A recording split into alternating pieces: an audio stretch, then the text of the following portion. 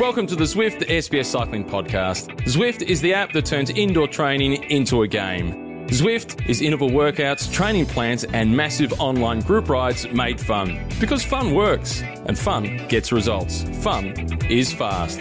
Go to Zwift.com to try it today.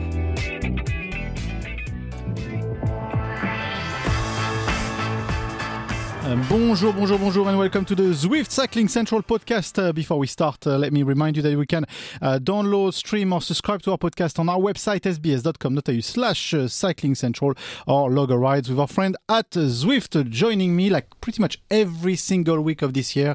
I know he's already, tired of it. It's Dave McKenzie. Hi, Dave. Oh, look, I'm not sick of you. Not yet. I'm getting close, and thankfully, I just hit the reset button January 1st, and it's all good, mate. So don't worry about it. You got a complex. Yeah, I'm not too sure of myself. Actually, I want to talk about now. We've got Rob Hayles with us. Hi, Rob. How are you? Salut tout le monde. Hello. Hi. How's it going, everyone? I'm not sick of you just yet. We're all right. Don't worry. What are you doing? What do you do? Would you have to escape the terrible Manchester weather? I'm chasing the weather. Right, I've brought. As much as I love Melbourne, you've come to the wrong place. Well, do you know what? Anything is better than back home at the moment. There's floods. It's a nightmare. And we're not even talking about Brexit or whatever. Just don't even go there. I tell you, so that's a nightmare on its own. Touchy subject. But I'm over just for a little bit of a break, a little bit of work, but mainly a break, to be honest. But just don't tell them at home. Okay, absolutely. Maka, just remind us who Rob is. We know him on the BBC. I've met you at the Tour de France, and we had a good chat about the British cycling and about big history in a big British cycling. Yes, big history. I'll blow your trumpet for you, Rob. Now, Rob was a fantastic track rider and a very good road rider as well. We crossed paths a small amount on the road. Normally when you used to come down the back of the peloton where I was, that was my home. I thought we were attacking off the front together, but no, look, multiple medals at World Championships, Olympic Games, and a couple of golds in there as well. So good to have you here, mate, and good to have you in the land of the living. But no, you've been like us, I guess, engrossed on the other side of the fence for a number of years now, since you retired in 2011. End of 2011, yeah. I'm very happy to be this side of it as well. Did you hit a certain point in that post-retirement where at first you sort of think, gee, I wouldn't mind being over there? When was it for you when you went, actually, this is pretty damn good? Yeah, no, I was fortunate enough as I had a long career, but I was ready to move on. But that was hard enough. I think for guys who either don't get a career, don't get a contract, or they're injured, they're not ready to retire, and they're forced to. I dread to think what that's like. But no, it was my moment. I was ready, and to be honest, there were too many young guns coming through, especially on the British track team. There was no way that I was going to be fulfilling any of those previous kind of. Was actually quite daunting seeing all those young guys coming through, and a bit the lack of respect from all the youngsters. Yeah, definitely. Exactly. Definitely. And I spent 2 years then with a domestic squad with Endura that basically turned into kind of that became NetApp. And just kind of riding domestically. And so I had a bit of a taper off. It wasn't like I just stopped from international and that was it. You're selling yourself short because you won the Madison World Championship Madison with Mark Cavendish. LA, he was just a young buck. Talking and then about the young guns, his first senior, I think it was his second. I imagine he would have race. been a little bloody smarty, arrogant little kid. What was he coming through? Yeah, he was just a younger version of what he is now. What was my question about Armstrong? Was he always a bit of a special character? Yeah, always. Yeah, it was only his second senior race basically, and his first was only 2 days previously in the scratch race where he got fourth, and he had a face as long as he was devastated, absolutely gutted. He let it out and just got flicked. Do you think anyone ever, right around then, and I mean this is almost a silly question, did anyone ever think Mark Cavendish would go on then to win, let alone one stage of the Tour de France, but 30? He knew where he was going, that's for sure, because I can remember being at home, and it was after his second or his third, I think, pro win. And I managed to speak to him and I said, mate, I knew you were going to be good, but I didn't think you'd be this good. This was just the start of it. And he just came back and said, I did. And that was it. So he was confident. He was full of confidence. That's bloody sprinters though, isn't it? Robbie McEwen. You've got to be a bit like that, haven't you? Drive me mad. Were you a sprinter as well? No, No? mate. No. I mean, that was what I thought. That's what I was best at, but I just wasn't a very good one. Okay. Of course, the relationship between Australia and there's still a massive competition between you guys, the Brits, and Australia. I think the Australians is what drove us on. To be fair, you guys are what made us good in the first place, because when the funding, we had the lottery funding that came in 97. And then there was Peter Keane, who was... So you've had an unfair advantage since 97. Jeepers, basically, that long. no, exactly. But we saw what you guys were doing with the AIS and Charlie Walsh and that kind of system, and thinking, right, so we had to try and replicate that. And it was Peter Keane who put all that together. Peter Keane is a guy previous to Dave Brailsford, Chris Boardman's coach back in 92 in the build-up to Barcelona Olympics, and it was him that actually put everything in place. And we had the funding then, and it took us a good 6 years or so. 2000 Olympics, things were starting to go really well. Yep. And then it was 2004, and then obviously 2008 with Beijing, where we came away with 8 or 9 golds. I think we pretty much mopped up. But it was the Australian guys who were our inspiration, and definitely a rivalry, but a friendly rivalry for sure. But was there a fear? Was there a fear in the British camp that after the London Olympics, then that this was the peak, and then how do you sustain this? Well, I tell you what, in terms of the British public, the fans, and certainly the press, they thought they'd peaked at Beijing 4 years before.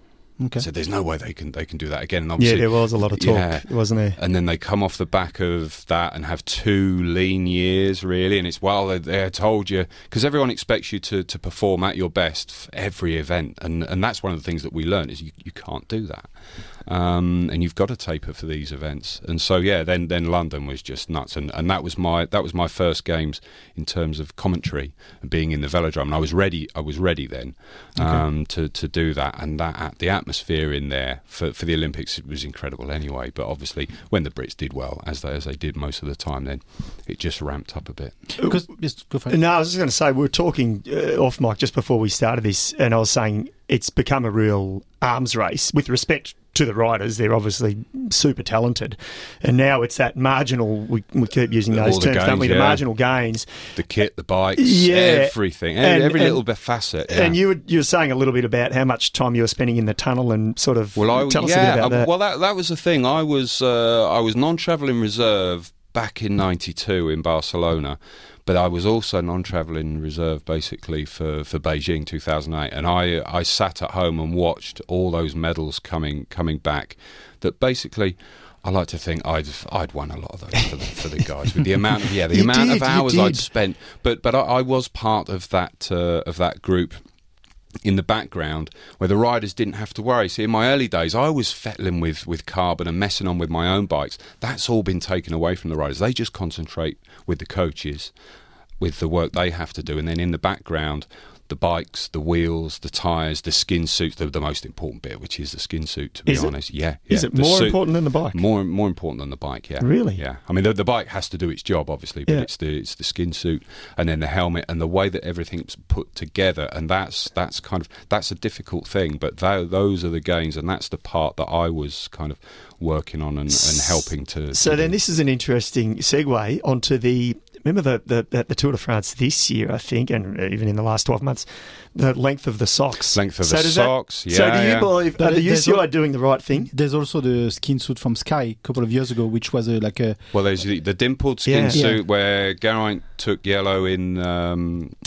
just trying to think, in the rainy prologue in Germany. Düsseldorf. There was that skin suit with the dimples. It was like a shark skin. Yeah, and it was interesting because there was a lot of hype about that with it being Team Sky. Yet Movistar, no one was worried about that, and because theirs was chevrons. It was the same system but slightly different shape. But obviously because it was Team Sky. And so you would say, back to my question though about the sock height, and I guess with the skin suits, they should actually be taking notice of it?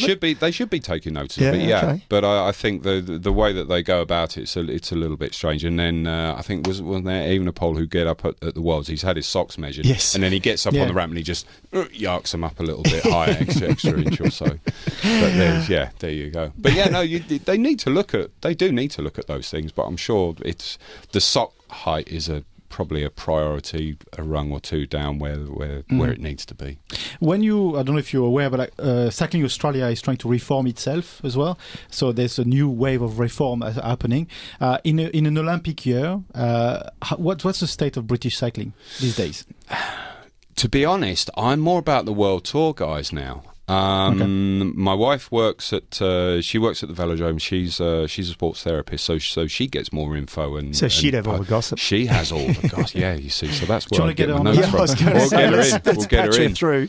Yeah. But yeah, it's to be honest, I'm glad I'm not in that place. I think the pressure is so big there, and that's the trouble, to keep the momentum, not just for the riders but for the staff.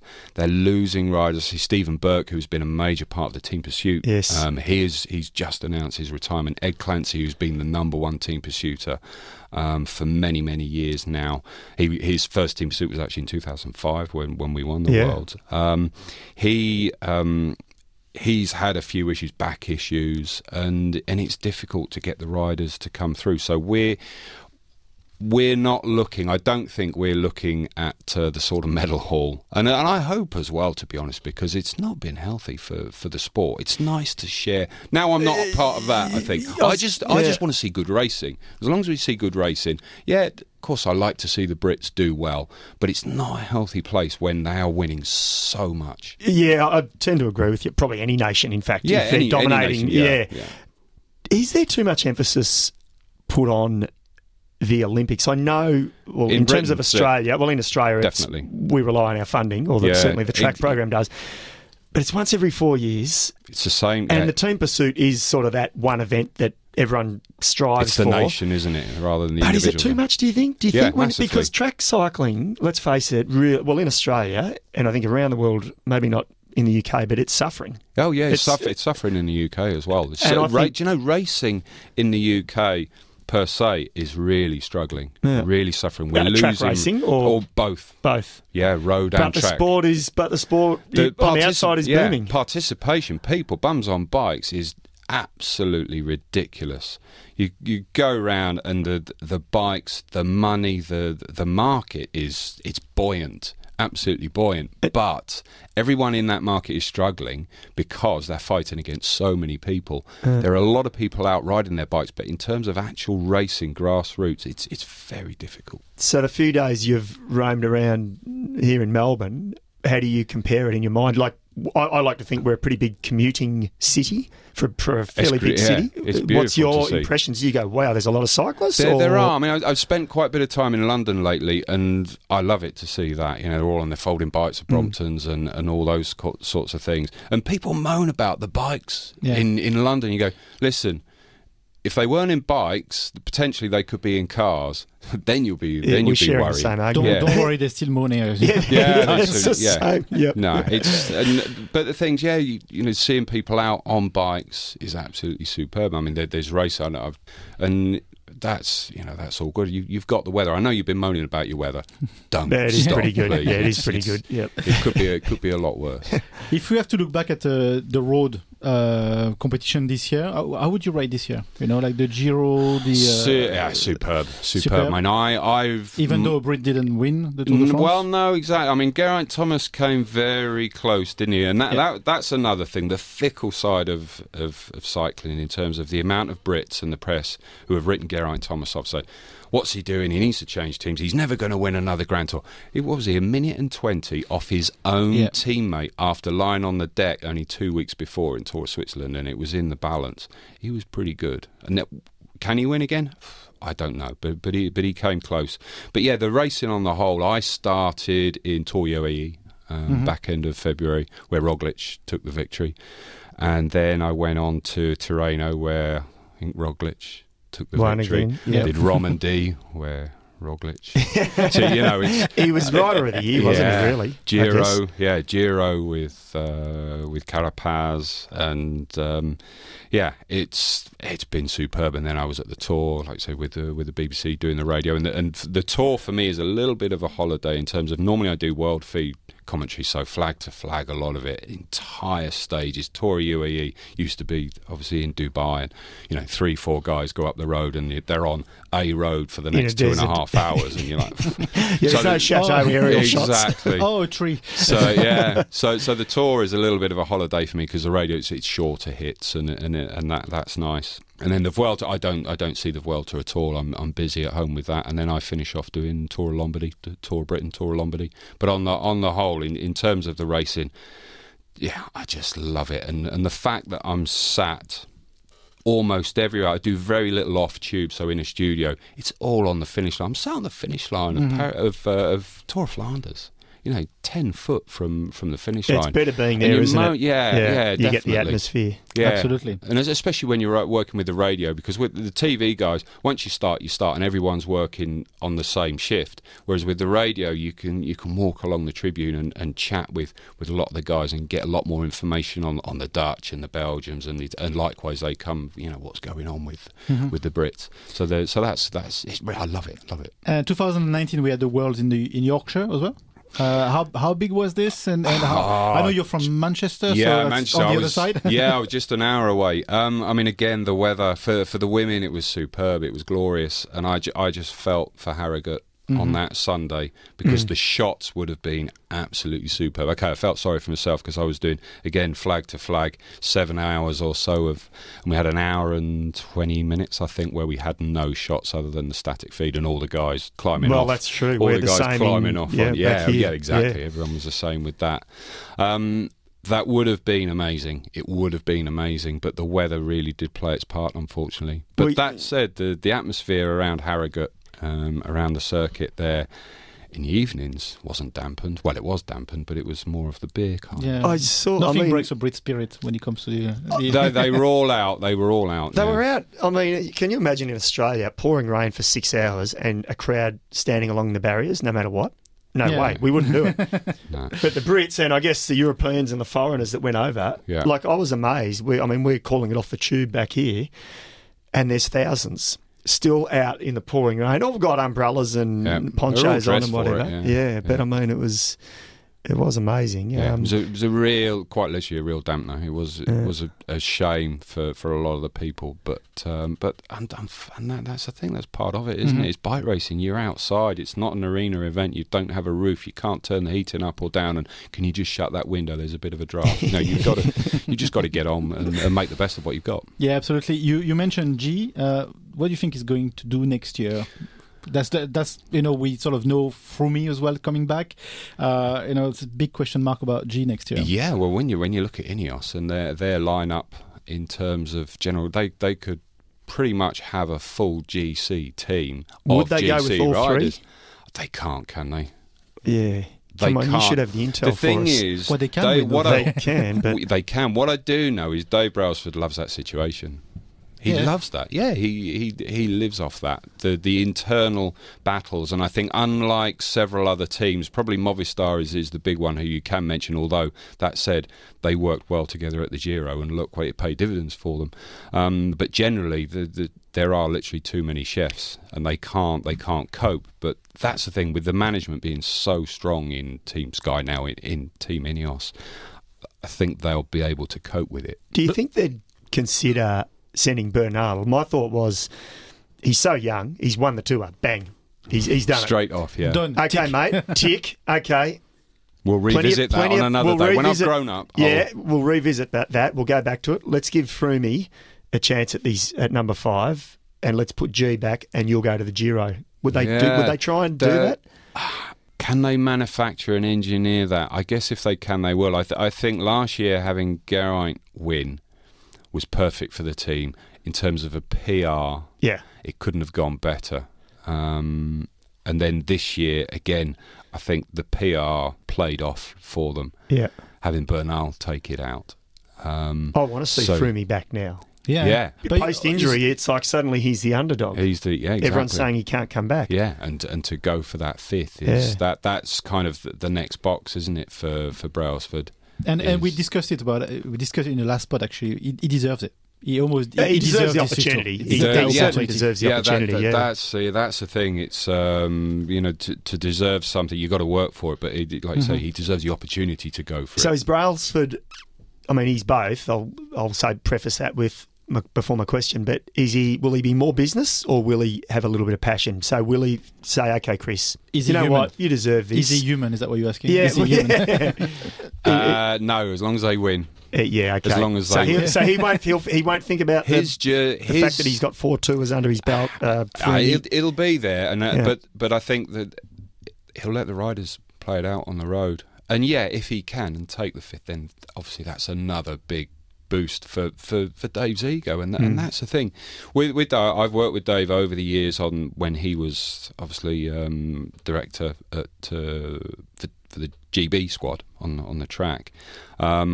And he's one of those guys. If he's with you, you are laughing. He's fine. As soon as you're kind of out the window, then you're out, and that's fine. That is business, and that's one of the reasons why he's been so successful is because he does run it like a business from the early days of the lottery. And our currency was like you guys. Our currency was Olympic medals. That's why he focused on those. And it was very difficult for the riders in between the Olympics, Commonwealth Games at times, and certainly World Championships, where you're not being given everything that's possible, especially with the equipment, because it's all held back. But he'll be the same with on the road now, and he just wants to win, and that's his thing. It's a business. He's not there to come second. And so the impact of a company like Ineos, when we see what they've done around the marathon, for example, how much money they've invested in that marathon and that under 2 hours. Could they have a say? That was just change out of his back pocket. Yeah, exactly. But could he actually have a say saying, you know what, I want the 3 Grand Tours?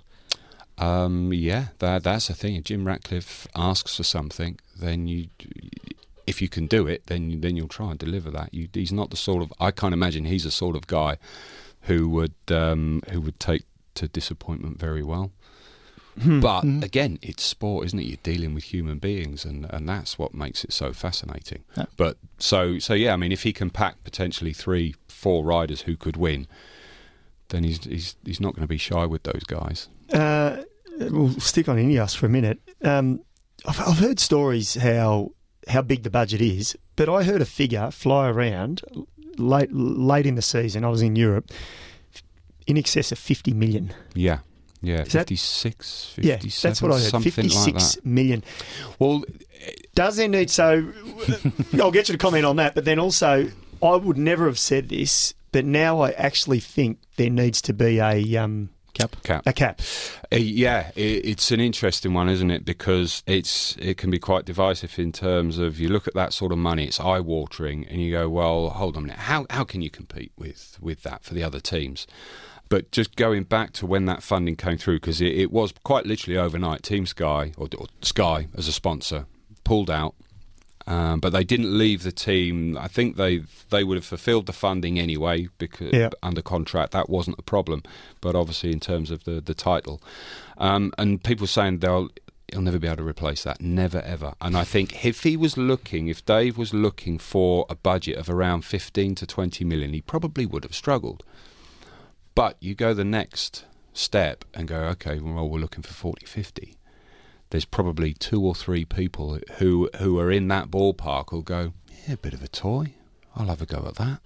Why not? You've got to have some pretty deep pockets, don't you? Yeah, and it's that whole that luxury market, isn't it? If you're looking for a new pair of shoes and someone's wanting $150, like, squeeze that, but there's a pair at $500. I'm having that. There are people there who will have them because of their price tag, not because they're necessarily classy. Because if they're that money, they're probably not that classy. Was he involved in cycling prior to this? Dave was a bike rider.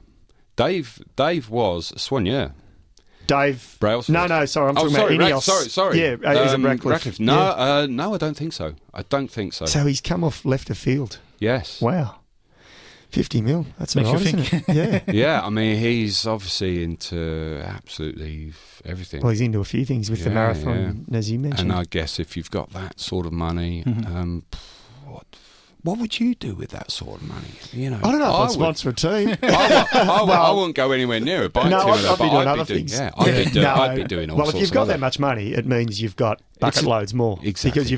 Because let's face it, cycling teams don't make money. It's a toy thing. They isn't spend it? money. Yeah. That's all. And at the end of the 12th month, you put your hand back out to the sponsor and say, that was great and we need another 50, thanks. So he's committed, Ineos, I imagine, have committed for at least 3 years. I think so, yeah. There's 160 million Minimum. Yeah. minimum Absolutely. Yeah. against Mitchell and Scott, which they got a healthy budget of about 16 million. Yeah. Let's talk about Cofidis when we talk about those numbers. Yeah. What a segue. Yeah. Mackay, Well, they were one of the biggest budget teams back know. in Back in 2000. so back you in rode March. for Cofidis for 2001, 2 and 3. Ma- Yeah. Ma- years. just to set the scene, Mackay and I have been bagging Cofidis for Have quite you a while. really? Well, We it have. goes back. Mine goes back quite a few years, and I think rightly so. But it became an ongoing gag because of one day at the Tour de France 5 or 6 years ago. I was like, "Hang on, these guys are actually in the race." And the producer at the time looked at me like, "Mate, are you actually watching this?" And I said, "Hey, seriously, have they hit the front?" Have you been watching? But now they've got serious now with Cedric Vasseur. Yeah, Cedric, And yeah. in actual fact, in the last couple of years, they've been pretty good. They've been They're good coming, with Vuelta, yeah. and now they've got Viviani. How are they going to go? Yeah, exactly. So we're just saying this because you actually were a member of Cofidis. I was there. I was 3 seasons with the team, and it was straight off the back of Sydney 2000 Olympics. That was going to be my last track.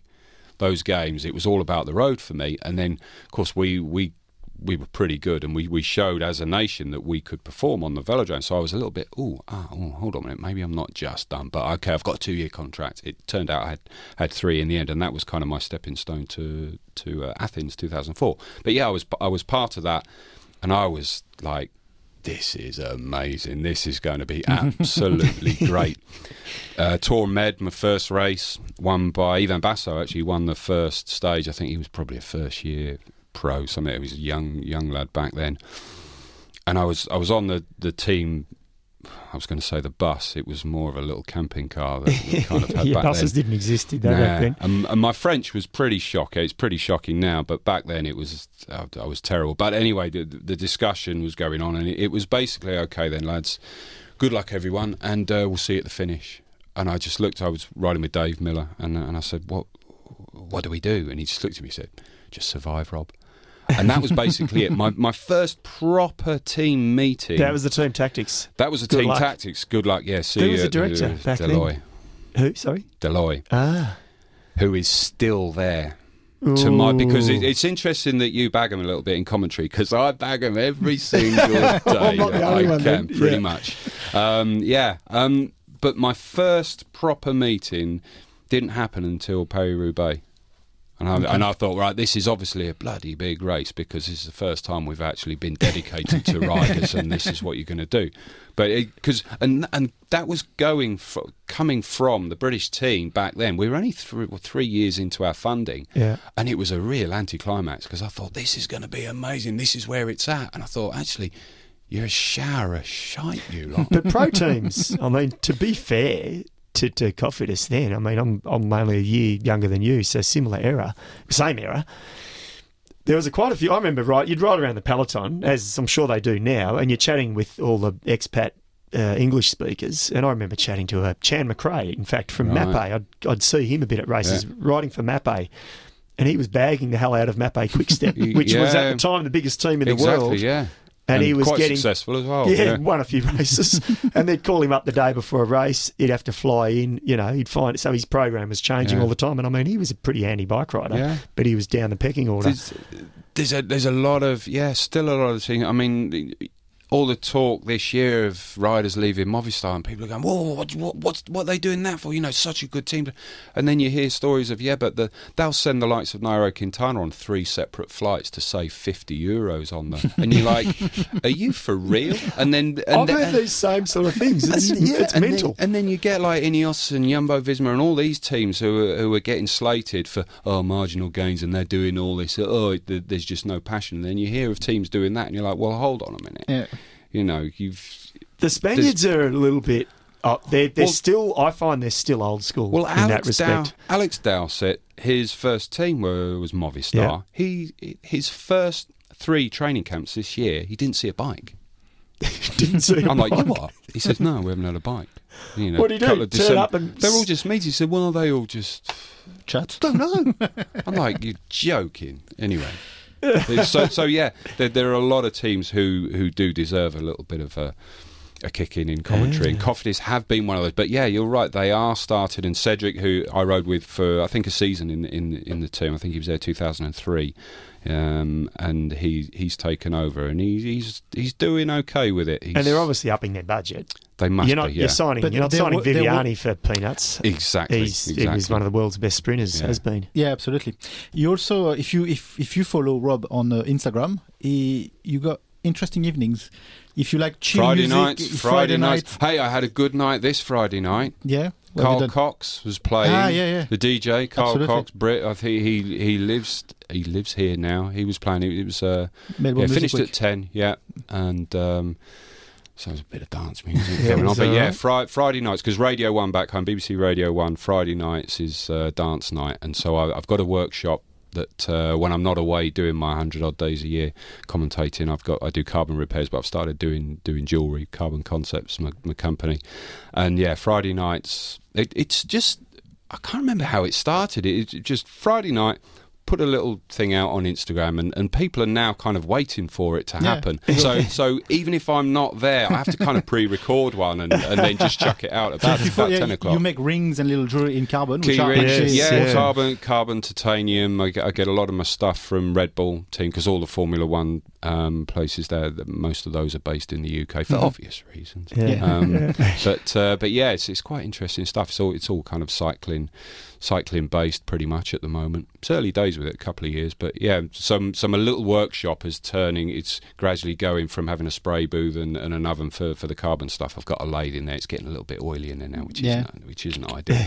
But yeah, it's good fun. So next year you'll have a Carl Cox playing in your garage. Well, yes, that would be one. If you could have the system from the Sydney Bowl here, that just down the road, it would blow the doors off. Let's put it that way. Thanks for sparing the time on your break here. I hope you enjoyed the next few days in see you, mate. Thank you, and good luck with your weather. Because don't moan about it anymore, please. We won't. That's stunning. it. No more. Yeah. Thank you for joining us. This was the Zwift Cycling Central podcast. Before we go, let me remind you that you can download, stream, or subscribe to our podcast on our website, sbs.com.au/cycling central, or log a rides with our friend at Zwift. Until next time, it's bye for now.